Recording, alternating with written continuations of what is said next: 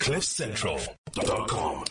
All right, it is time for the Burning Platform on CliffCentral.com. This is your chance to catch up on all the things that are going on news-wise currently, all the things that people are talking about, and obviously in the wake of the President's State of the Nation address. Last week we had a poll that said, asked a very simple question. Are you even going to watch the President at the State of the Nation address? Pumi, did you watch it in the end?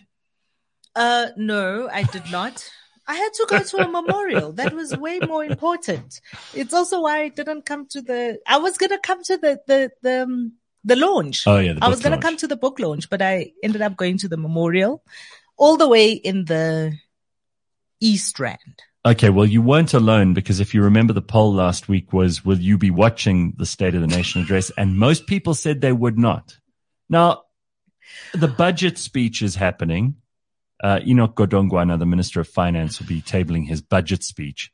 And someone said to me, well, people who want to know what's going on will be watching. But actually, all the people who want to know what's going on will get a copy beforehand. Do you know what else? And we'll have it summarized for them, right? Do you know what else we haven't seen? No. A cabinet reshuffle? We haven't. And that someone predicted that. Who was it? Canthan? Yeah. Yeah. Well, he was wrong. He was wrong. So, our poll this morning is, because we've been talking coalitions for such a long time now, which party do you think would be the best, to lead a coalition going forward in cities, in provinces? No. You mean national government? Yes, in national government. All right. Who would be the best party to lead a coalition? And you've got 4 choices, people. All right. So go to YouTube. We're going to put this on YouTube. You can follow it on the YouTube channel if you're watching us there live. And also, while you're on there, like and subscribe, please. It helps us, and it helps the algorithm to think that we're very important and they should pay us attention. And you should be paying attention, frankly, because we bring you guests the like of Greg Mills, who is with us this morning. Now, I'll tell you quickly in summary what Greg does, because it's actually fascinating stuff. Dr. Greg Mills heads up the Johannesburg-based Brenthurst Foundation, which was established back in 2005 by the Oppenheimer family in order to strengthen African economic performance. He's been the director of studies and then the national director of the South African Institute of International Affairs from 1994 to 2005.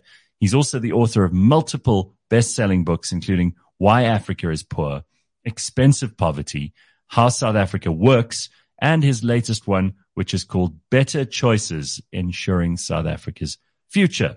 Which is a fascinating read. It absolutely is. So I would only recommend Better Choices, Ensuring South Africa's Future. But Greg Mills is with us this morning, and Pumi spent a bit of time with him last year at a presentation from the Brenthurst Foundation, which you said was so amazingly interesting that you needed to get him on the show. So I'm thrilled that he's with us this morning. Greg Mills, how are you? Good morning. I'm fine, thank you.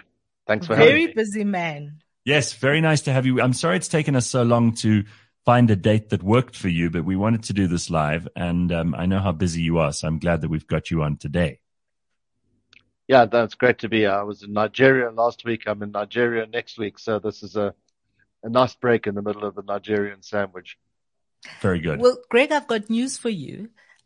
We here at the Burning Platform are now 3 for 3. We've had 3 different people come on. So if you run, you have a very good chance of becoming a mayor, because guess who just recently became a mayor, who was also on our show? Who? What do they call him? Sauls the First.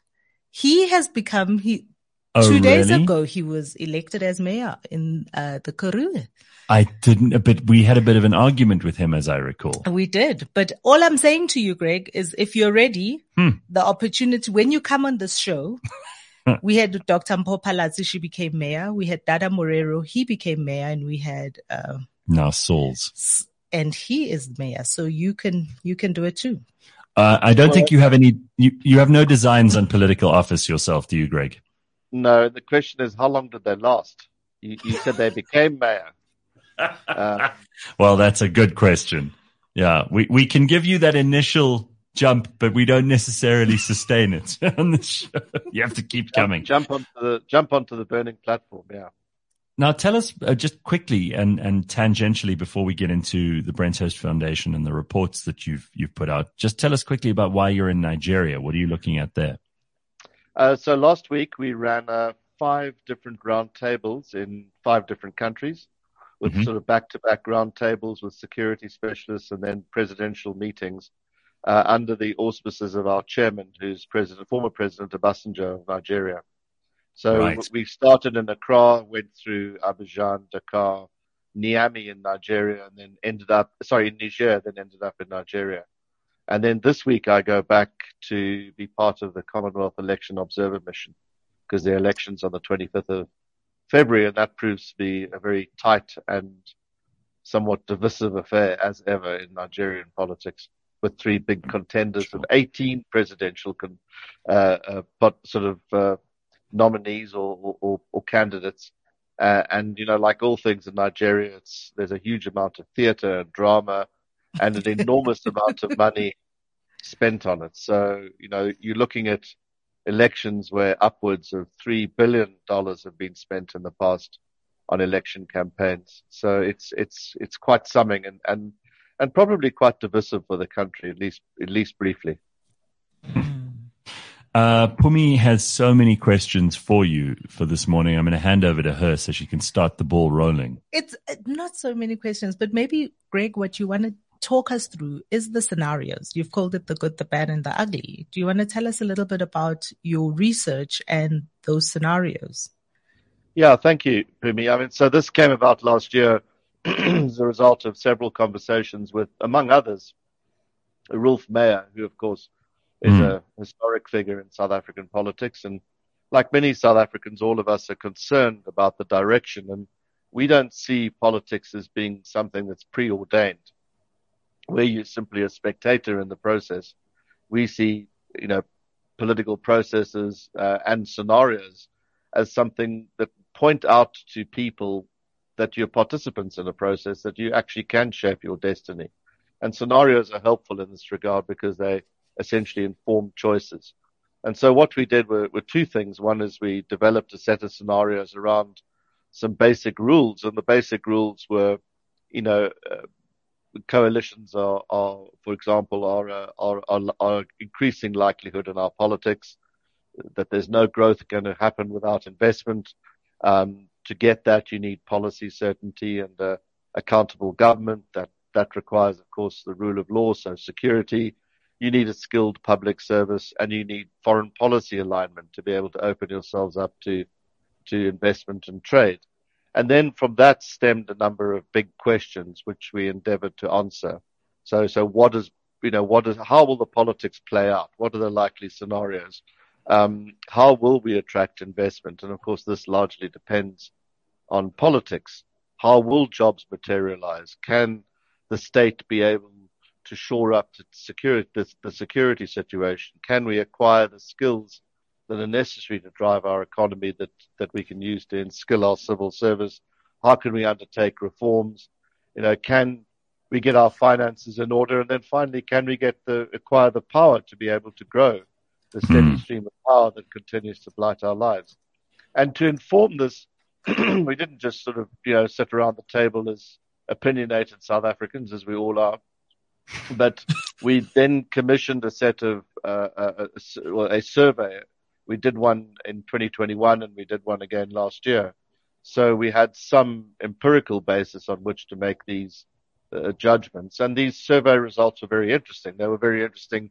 We added on questions about Ukraine, for instance, that, 3/4 of South Africans believe that, supported Ukraine. They didn't support the Russians, which I think puts the South African government fairly squarely against its own people in this regard. But more importantly, we looked at people's attitudes as to why they thought that things had gone wrong and what they thought the solutions could be. So 80% of South Africans believed that coalition governments were a likely future outcome, that they welcomed them. And 80% of South Africans also believed that the ANC was responsible for much that had gone wrong in the last 30 years. And only less than 9% of South Africans believe that they will blame apartheid for the country's ills. And from this an analytical backdrop, and there were many more questions asked, we then came up with 4 different scenarios: the good, the bad, and the ugly. And they're really about, and then there's the fourth one, which is the fistful of sense, which is a sort of combination of these. And these really portray a South Africa which is either inclusive or one that remains extractive and elite based. And it's those choices that I pointed out that then inform these scenarios. And So- our current work is really just in writing them up into a short, digestible format for the public, which we're doing at the moment. So talking about short, digestible formats, for those people who haven't had the benefit of seeing the report, and we can get into some of the detail in a minute, just sketch for us the good, the bad, and the ugly in the broadest terms possible, and we can maybe dive into some of the detail around that in some more of the time that ensues. But just in a very general sense, let's start with the ugly, because we like to be aware of how bad things could just be. how bad it could get. Because I hear people talking often about, well, we have to reach rock bottom before we can start fixing this country. But what does rock bottom look like, Greg? And also, Well- we're not addicts. Yeah. Yeah. I've spent much of my career working in difficult environments. I spent a lot of time in Afghanistan, for instance, and other places. Sure. And there's one sad axiom in my line of work, and that is that the period of recovery is at least as long as the period of decline. So you don't really want to reach rock bottom, because it's just going to make the journey back up that much more difficult and that much longer. So, All right, so Almost impossible. So just quickly, sorry, Pums, yeah, on that note, when do you think our decline really began? Because a lot of people are saying that most of the Mbeki era was a period of sustained growth. There was a budget surplus. There was a building of housing. There was provision of infrastructure. There was a lot that was going right under that period. Are you one of those people who buys into the 10 wasted years that we've heard bandied about so much, or do you think that the decline set in before or after that? Well, I think some of the decisions made in the Mbeki government have led to the outcomes that we have today. For example, on power, and certainly set us up for not making some of the tougher decisions that we still have to make and have proven increasingly unable to do, particularly around labor and around education. So those difficult decisions were not done then and are now have been compounded later on. So it's not all sort of squeaky clean and shiny. But I would describe South Africa as being, a game of two halves. We had a pretty good first 15 years, and then a terrible second half. And it's been 2 halves of 15 years, roughly.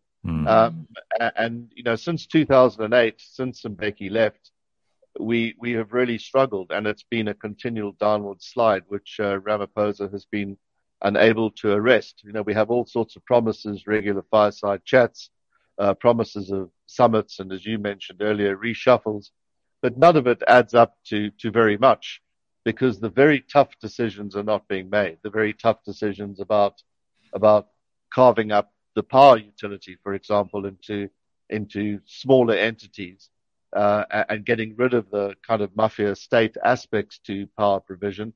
These are not being made because they fundamentally threaten political support within the ANC and the whole system that the ANC have constructed around it. So I think whatever the decisions were in the first half, they have led to a very bad second half.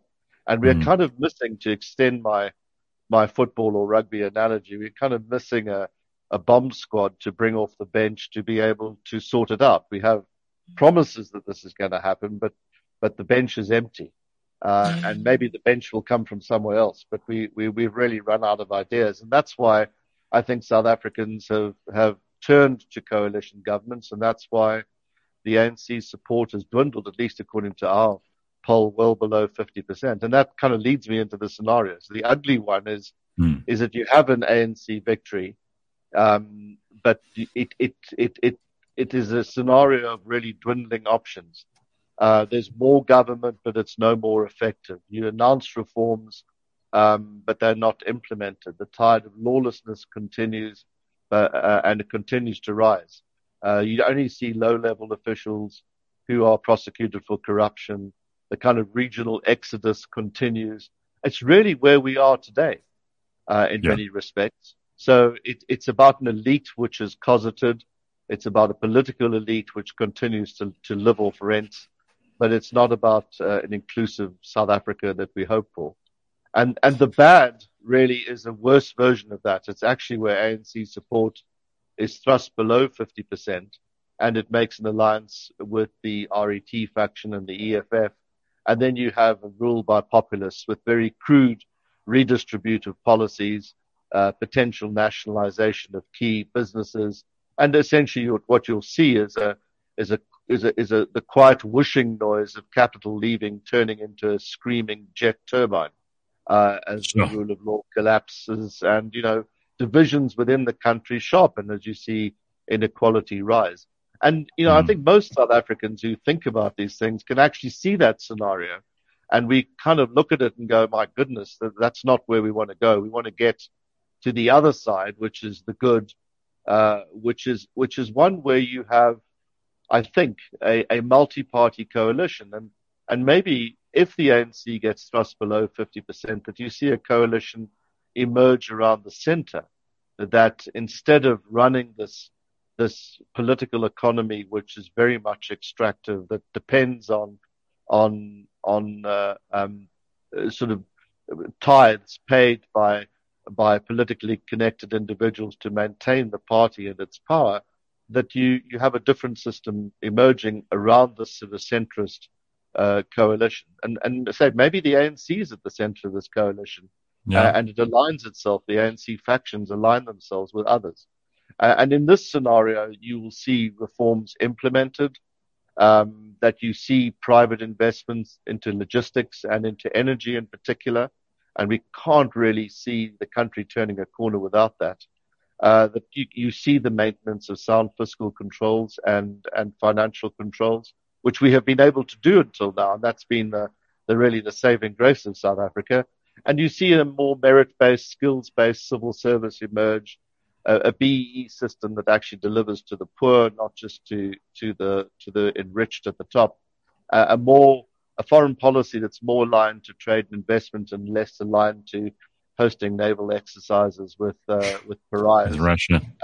And then, you get into educational transformation. And I think if we all sit back and look at the last 30 years, we would say the great failure has actually been, the great and chronic failure has actually been education, where we spend a fifth of our budget on education and get results which don't quite match that level of investment. And then I think finally the last scenario briefly is a fistful of sense, where you get a narrow ANC victory and a continuation of this rent seeking. So you have a sort of Brazilian type scenario, pockets of excellence which are retained and protected and isolated, and an increasing kind of sea of poverty and of inequality. And, it's again not dissimilar to what we see at the moment, perhaps but a bit starker in relief. But where you get this, increasing excellence in places like Cape Town, for instance, where you see municipalities thrive, but elsewhere you see most of them fail, as you do currently with only 41 of 257, I think is the last statistic, getting clean audits. You see this elite oligarchy continue, but with rising corruption. And essentially it's a scenario where the rich get richer and the poor get poorer. And what scenarios do, Gareth and Phumi, is they essentially say, this is not preordained, as I mentioned earlier. This doesn't have to happen in this way. You're a participant in this. You have a voice in this. You can shape your own destiny. And that's what we're trying to empower South Africans to do. So I think one of the things that comes to mind, and just bringing it back to what's happening today, with SONA, right? Just listening to the various party officials get up there in what is essentially supposed to be a debate around what the president said, promised, reported on. And instead, what we see is a whole lot of buffoonery, right? Coming back from them. We see them, none of them talking policy. I think the one person that I saw that kind of stuck to his principles, stuck to what he and his party are about is Pieter Groenewald, right? He is Vryheidsfront Plus. Vryheidsfront Plus. He is unwavering about his constituency and what his constituency want to hear. But on the other side, almost everybody else, this is the opportunity to put forward what they stand for, what their policies are, how their solutions would be. This is the moment. This is their moment to shine, right? And none of them took that opportunity. Instead, we're listening to people and conspiracy theories about assassinations. We're listening to the bedroom antics of other political. I mean, it was just a mess. So even looking at a coalition and what it could be, I don't know if these guys instill that kind of confidence for us. Well, I mean, one of the challenges we have in South Africa is the coalitions are very narrow, and as a result, they kind of piece together these patchwork components of parties that would not necessarily have much in common, except for the fact that they want to be in government and that they're perhaps against the ruling party. So they're very fractious, they're personality based, and easily divided.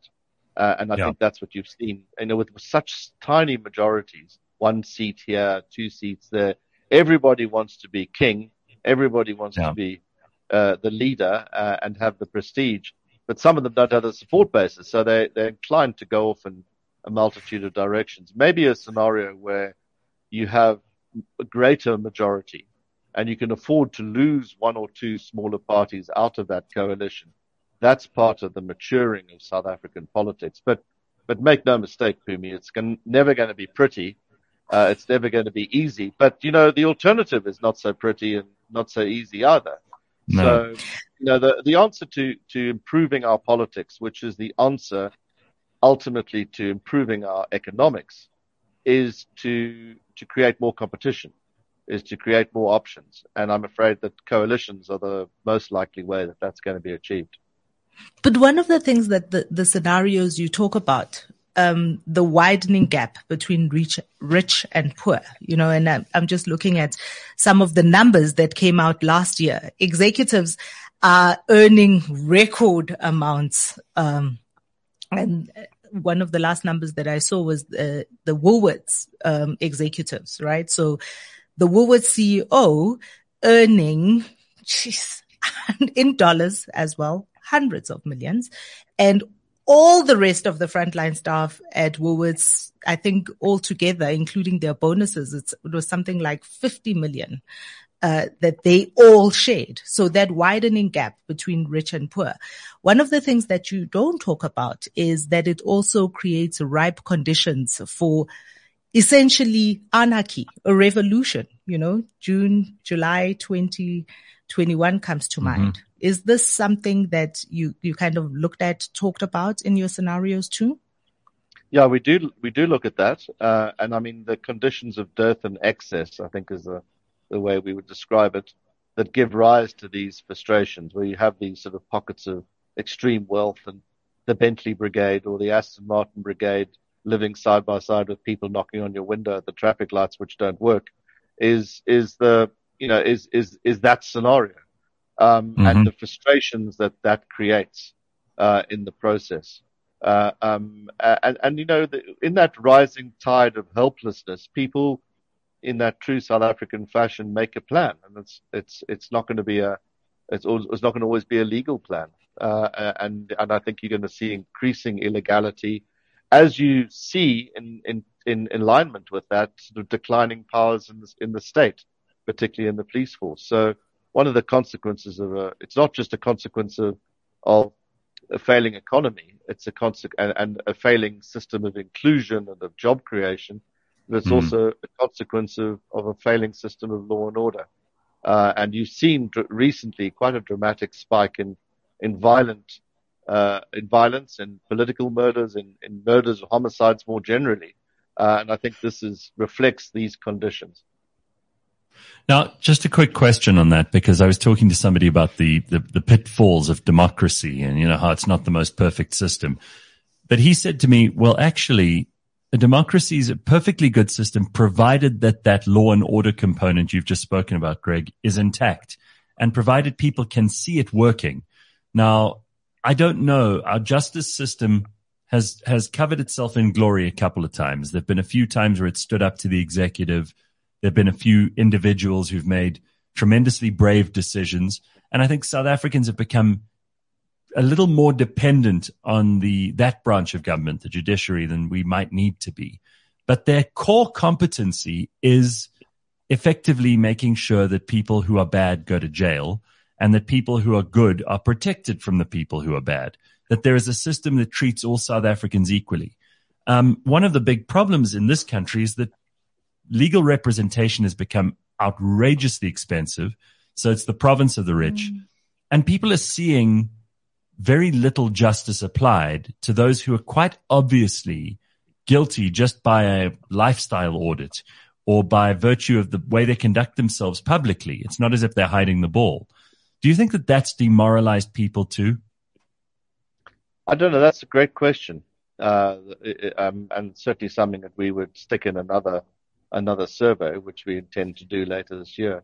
I do think it, instinctively that it has a consequence.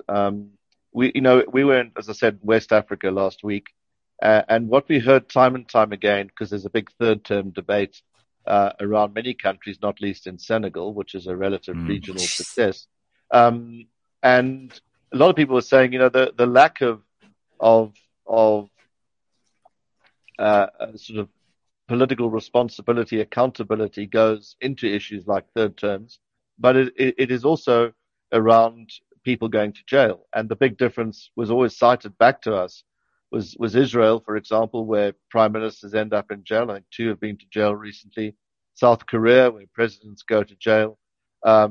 Peru, where I think of the last 6 presidents, I think 5 are either on charges or in jail on corruption charges. So, and then South Korea, where famously the president is also in jail. So you have to have, the system which makes people fundamentally accountable. And I think what we've had in South Africa is not only have we had a lack of political accountability at the top in that regard, and some treatment of Parliament as the theatre that Phumi has described. So one of the dangers in what's happened in our Parliament is it just becomes a spectacle, and the business of Parliament is sort of relegated to almost like a sideshow. That's another. I think you can see that if you look at the number of laws that have actually been promulgated in the last couple of parliaments. It's been outrageously. I mean, it's just we're paying for these people to go essentially and either sleep or perform like actors rather than actually pass laws.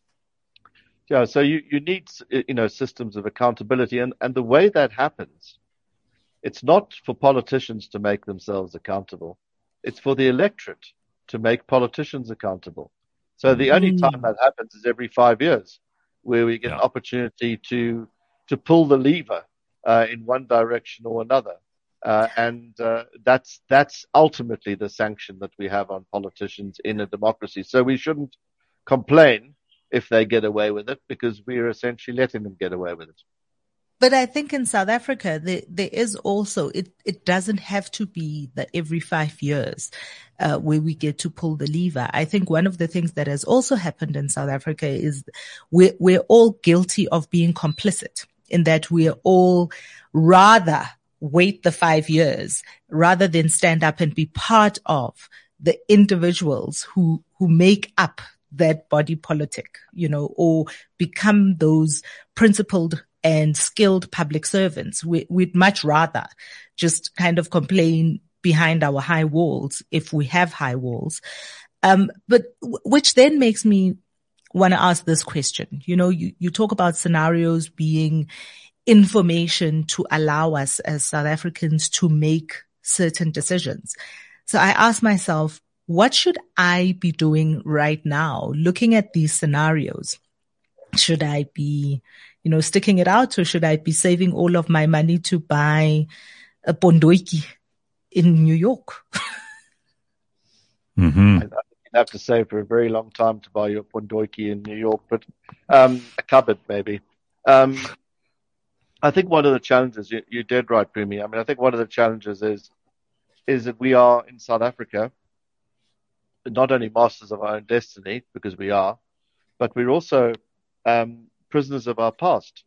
We have successfully kind of made identity politics because of our history, and because of the nature of our politics since 1994. We've made that the defining feature of our political choices. That's changing, and I think will change over time. Maybe the next 15 years will be about more issue-based politics, because I think what we have learnt, if nothing else, is that identity politics has kind of run its course in terms of pulling South Africa in the right direction. And I think if we continue to make decisions based around identity, principally around race, then we're in for a very torrid time, because essentially we're letting government off the hook, because we say, well, hang on a second, it's the government that represents us because of what they look like rather than what they do. Yeah. No, I couldn't agree with that more. In fact, it's the cause of quite a few of the arguments I have with people who pretend to be politically astute, but are actually just race hustlers. But also, I think around the issue of issues in terms of how we make our decisions. One of the things that I was also particularly interested in when I looked at your scenarios is you didn't just you were navel gazing, right? It wasn't just looking at South Africa. It was also looking at geopolitics. So looking at Africa and looking at the world. Are South Africans interested? I think about parties that are growing like Action SA, whom the only kind of utterances you hear from them about anything other than South Africans is what South Africans should do to foreigners. Yeah, I mean, obviously when you're under stress at home, you tend to look at reasons for your misery, or for your ill fortune. And you turn to people who are different to you. And this is, I think, an outcome, by the way, of identity politics. I'm poor because there's Zimbabweans here. I'm poor because there's Mozambicans or Malawians here, or Somalis. And then you end up with xenophobia. And the fact that our politicians are not quick in on this and to discourage it is I think, it runs against the spirit of South Africa's own transition and our own history, among other things. And it's very much against the kind of Ubuntu premise that this government and many South Africans would hold. So that on the one hand, but I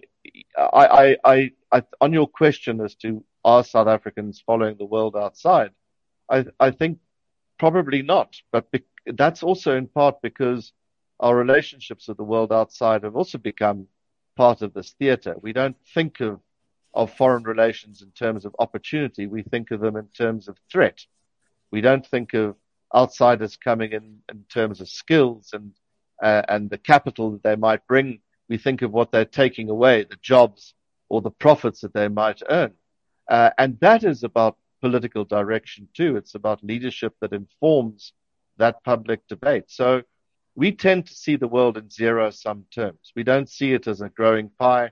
We see it as a static pie in which we have a certain slice, whether that be at home or abroad.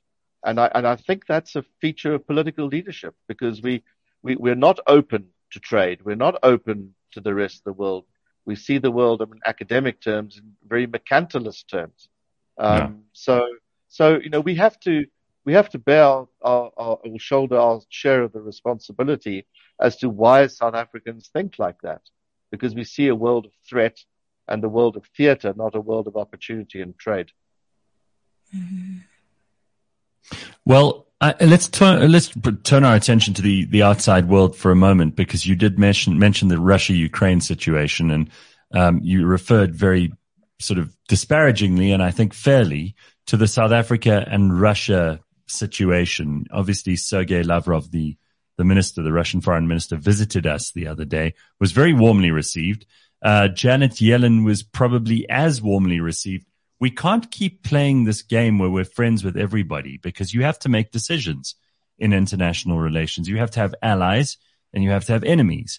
And unfortunately, even if our politicians think glad handing and smiling and waving is an appropriate response, international diplomats and the people who operate at the highest levels internationally won't tolerate that for long enough. They'll start thinking of you as a dishonest player if you don't choose a side. And it seems like South Africa's tiptoeing around, trying to be best friends with Russia, which we are by, virtue of the fact that we've had years and years of very good relations with Russia. Don't know how well it's benefited us, but that's another discussion.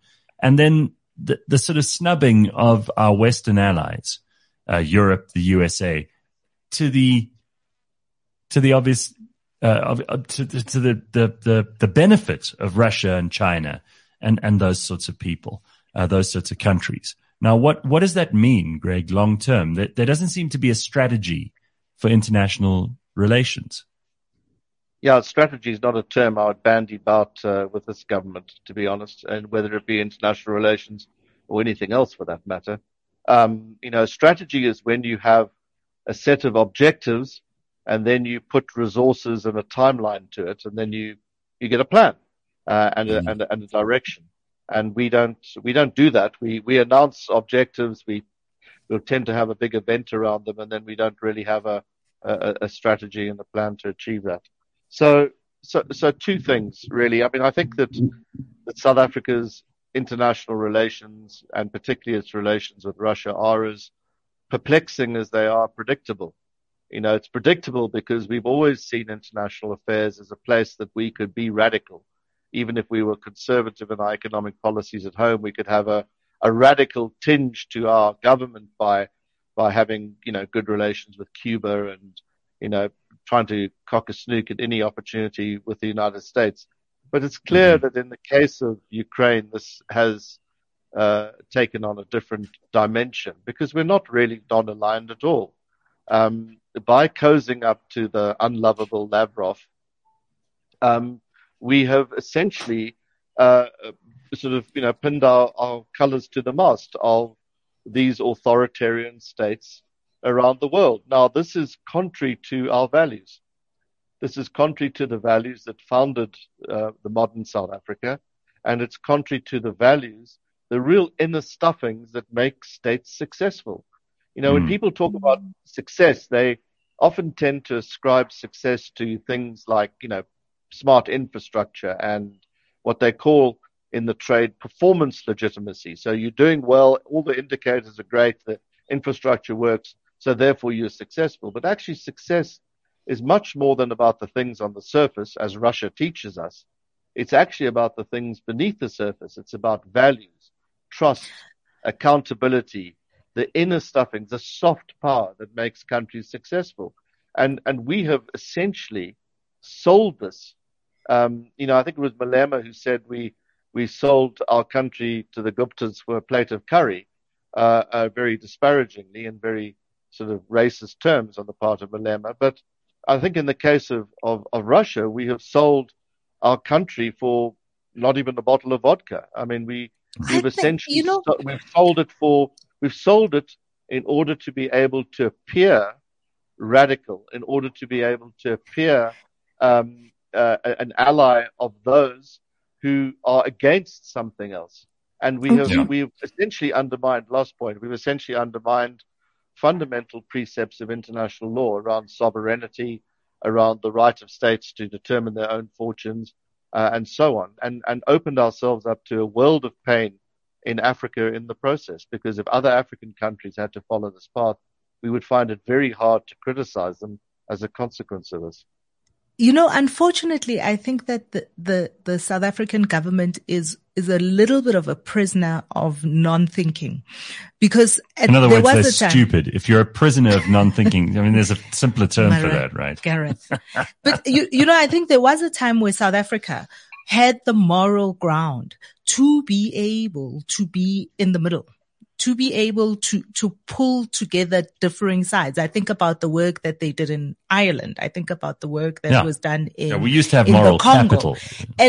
And you know, I think even in this instance with Russia and America, I think with a little bit of savvy politicking, with a little bit of strategy and thinking, there was a time when what could have been done is for South Africa to play a role that is a conciliatory role for all of it. Because the last thing that we want, and everybody, China's beating the drums of war. Russia has already made it very clear where they are in terms of war. What everybody, you know, looking at the economics worldwide, the inflation worldwide, the last thing the entire world needs is another world war. And that's where we're edging. But we don't have any moral or intellectual capital to spend anymore, or goodwill. Absolutely. It was fine when we had Nelson Mandela and we were the Rainbow Nation and we had a great story to tell and all of those things.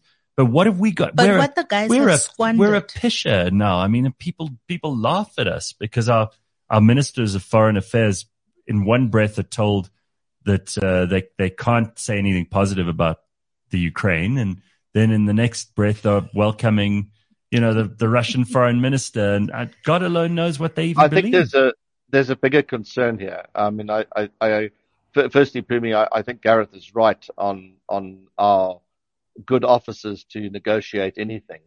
You know, I've been in Ukraine 6 times over the last year since the war broke out. And for the Ukrainians to negotiate chunks of their territory away in the cause of peace isn't going to happen, because Zelensky will never survive that. They might have a ceasefire around current lines, but they're never going to have a peace agreement around current lines. So, I mean, it's a bit like us giving away, you know, parts of the Free State to Lesotho if they happen to invade us. We're not going to do that. So why should we expect the Ukrainians to do that? So, you know, our view of reconciliation, of negotiation when it comes to this is I think a million miles away from the reality on the ground. The second point is I think that there are real concerns that this is not just about South Africa losing its kind of moral compass, in terms of understanding of international relations and our set of values, but do the Russians actually have something on us? Do the Russians, have we simply sold our country for the business interests of a few nuclear power, perhaps? Whether it be nuclear power or whether it be gas, much more likely, and gas provisions into South Africa as part of an Eskom solution, or whether it be, you know, the Lady R arms deals, or whether it be Russian oligarchs funding the ANC directly, or you know, oil deals or money laundering. All sorts of possibilities arise, and until we know the answer, I'm afraid and until the government actually tells us what happened with the Lady R, for instance, we're never going to.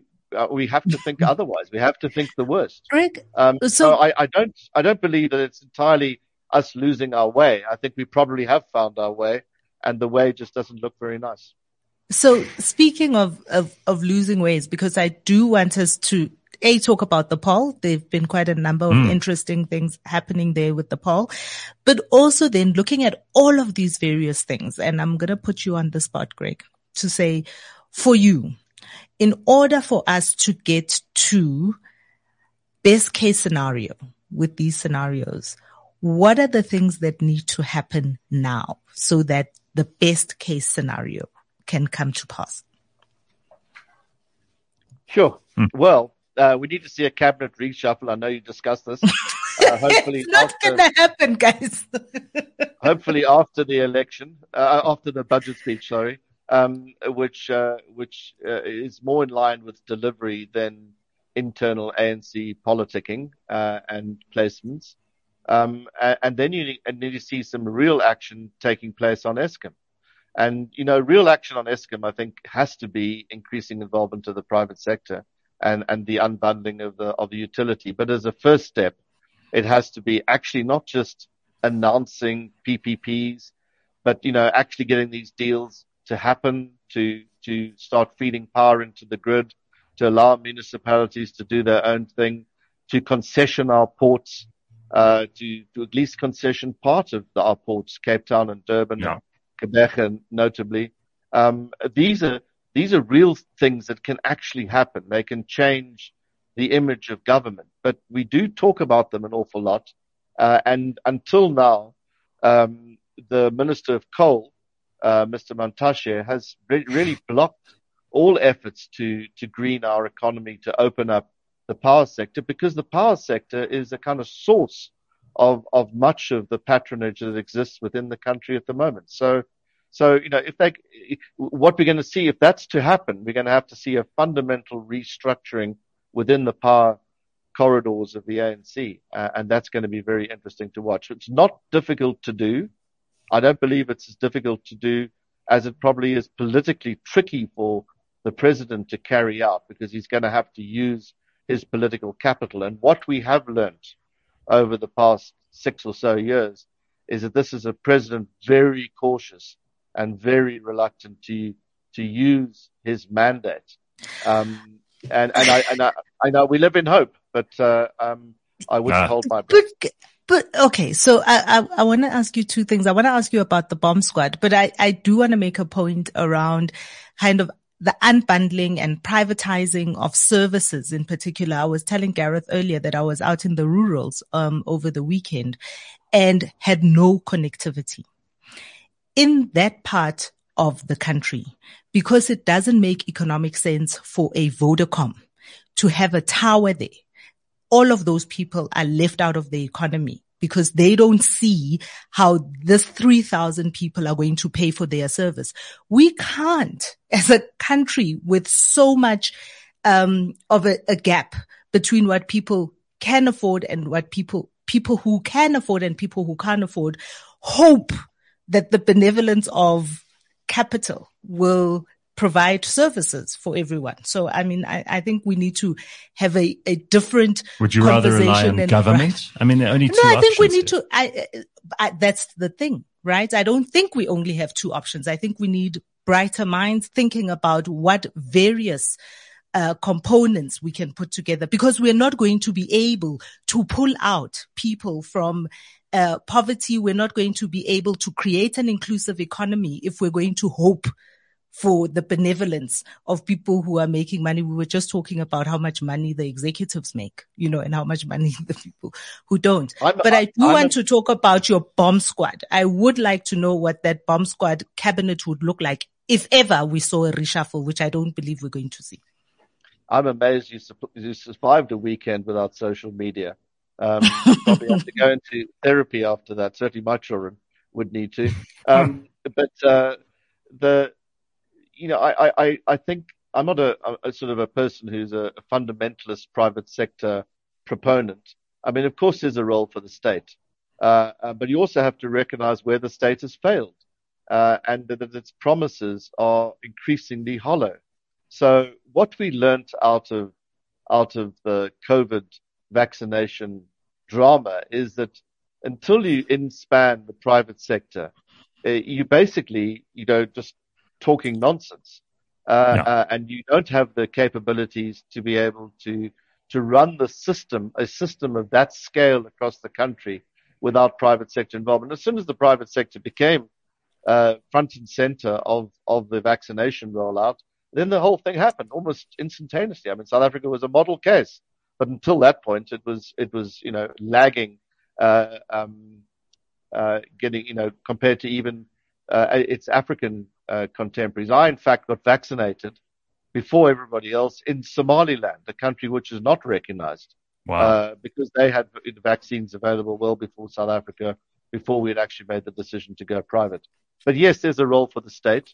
There's a role for a more efficient state. There's a role for a state that's accountable and that doesn't see lots of money squandered. I know that sounds like a tall order, but yes, there is undoubtedly a role for them. What would a bomb squad look like? A bomb squad would be people who are appointed more on merit and less on their political favorability rating. Greg, a serious question on that. Do we even have people of merit left in the ANC? Because everybody keeps telling me that they're there, But the brains trust of the ANC always was the South African Communist Party, and that's a complete disaster and a joke if I've ever seen one.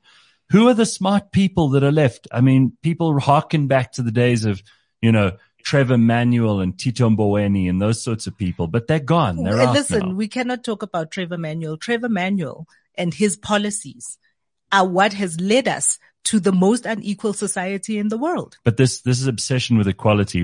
How do you think incentives work, Pumi? You think people are going to go around doing social good? You cannot live in a country where we have a 1-to-1 ratio, where 30 million people in our country live on less than 20 rand a day. I'm not saying it's great, is why but you are living. That is why it is a recipe for a revolution. But this is why we are in this position where we are so scared. It is demonstrably true that you can, because you are. So that is a fact, whether you like it or not. Whether it's fair or not is a whole different discussion. But incentives in this respect are the things we must discuss. Do you think people are just going to suddenly up and help each other and put things in place? There needs to be a good incentive. And I think that partly that comes from getting the right people into power. And Greg's saying merit. I'm asking who are these people who have the merit to lead us? And second of all, getting the private sector involved, which we seem to be able to do better than almost any other country when we do it. And I'm not saying that they're guilty or blameless. I know it's never going to happen because it's just highly unlikely in the current political circumstances. But if Ramaphosa was really the political genius that he's sometimes held out to be, that what he would do was he'd reach across the political aisle and bring in other people from other parties who have those capacities. Or even civil society.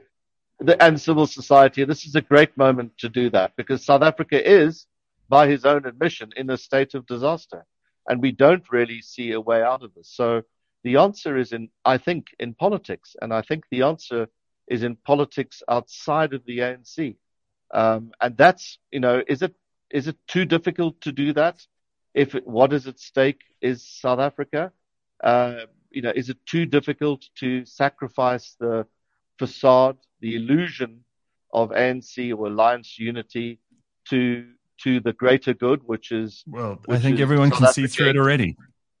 I think that's the question. So Pumi, your bomb squad, I think would involve people from outside government. It involves some other people from within the ANC. But if we simply reshuffle, to use that old analogy, it's deck chairs on the Titanic time. And we're searching out icebergs. Cyril Ramaphosa has tried very hard. I think he has demonstrated to all of us that he is wanting to be inclusive and bring people from outside politics. That's why we have are we at 28 different commissions now? Between the chief ribbon cutter and now a new ministry. So he has said to us that this is what he's doing. And all he's really done is he's consolidated power into the presidency. He's created all of these superstructures that are outside of cabinet. And therefore we, the people, don't really have any way of holding any of them accountable. They are not elected officials. We don't even know what they're doing. We don't even know what they're doing as he has all of these summits and he raises all of this money. There is absolutely nobody that knows what Cyril Ramaphosa is up to. And he keeps doing it. It doesn't seem to be working terribly well, whatever he's up to. And they are accountable. For us. It's not working for us. They're accountable every 5 years. And the mini squabble that you and Gareth had there a moment ago reminds one that, yes, there are 28.3 million South Africans on welfare. There's basically 14 million South Africans who work, of which about 3 million are in the civil service. It's unsustainable. You can't run a country on that basis where you've got a workforce of the best part of 40 million people, and so many people are essentially outside of it. So we have to do something different. We have to, strike off in a different direction. Otherwise, we're going to sort of prove all the naysayers, the nattering nabobs of negativism, as it was famously put by Richard Nixon. We're going to prove all of them true. And that's not what we are capable of doing. We can do something different in South Africa. And to return to where we started, our scenarios point that out. There are actually different alternatives, and South Africa can easily follow those, and South African citizens have the power individually to determine that. Thank you very much, Greg. It's been great to have you on the show, and lots and lots of questions we didn't get to, but I encourage anybody who is interested to read the report, the Brenthurst Foundation report, and I hope we'll get to catch up with you. They can download it from your website, right, Greg? Of course they can, yeah. And there'll be a longer version out shortly, and we'd be delighted to share that with people too. Fantastic. Awesome, and thank you for being on the show this morning. It's good to have you here. Thank you, Greg. Paul Results. Thank you. Absolutely. So, Pumi, we don't squabble. We argue properly. You know? I mean, like, really. By the way, there are a lot of people sending in messages that Trevor Manuel, we want to unpack why you think his policies led to inequality. As opposed to the growth and you know, the incredible economic strength of South Africa in the early 2000s.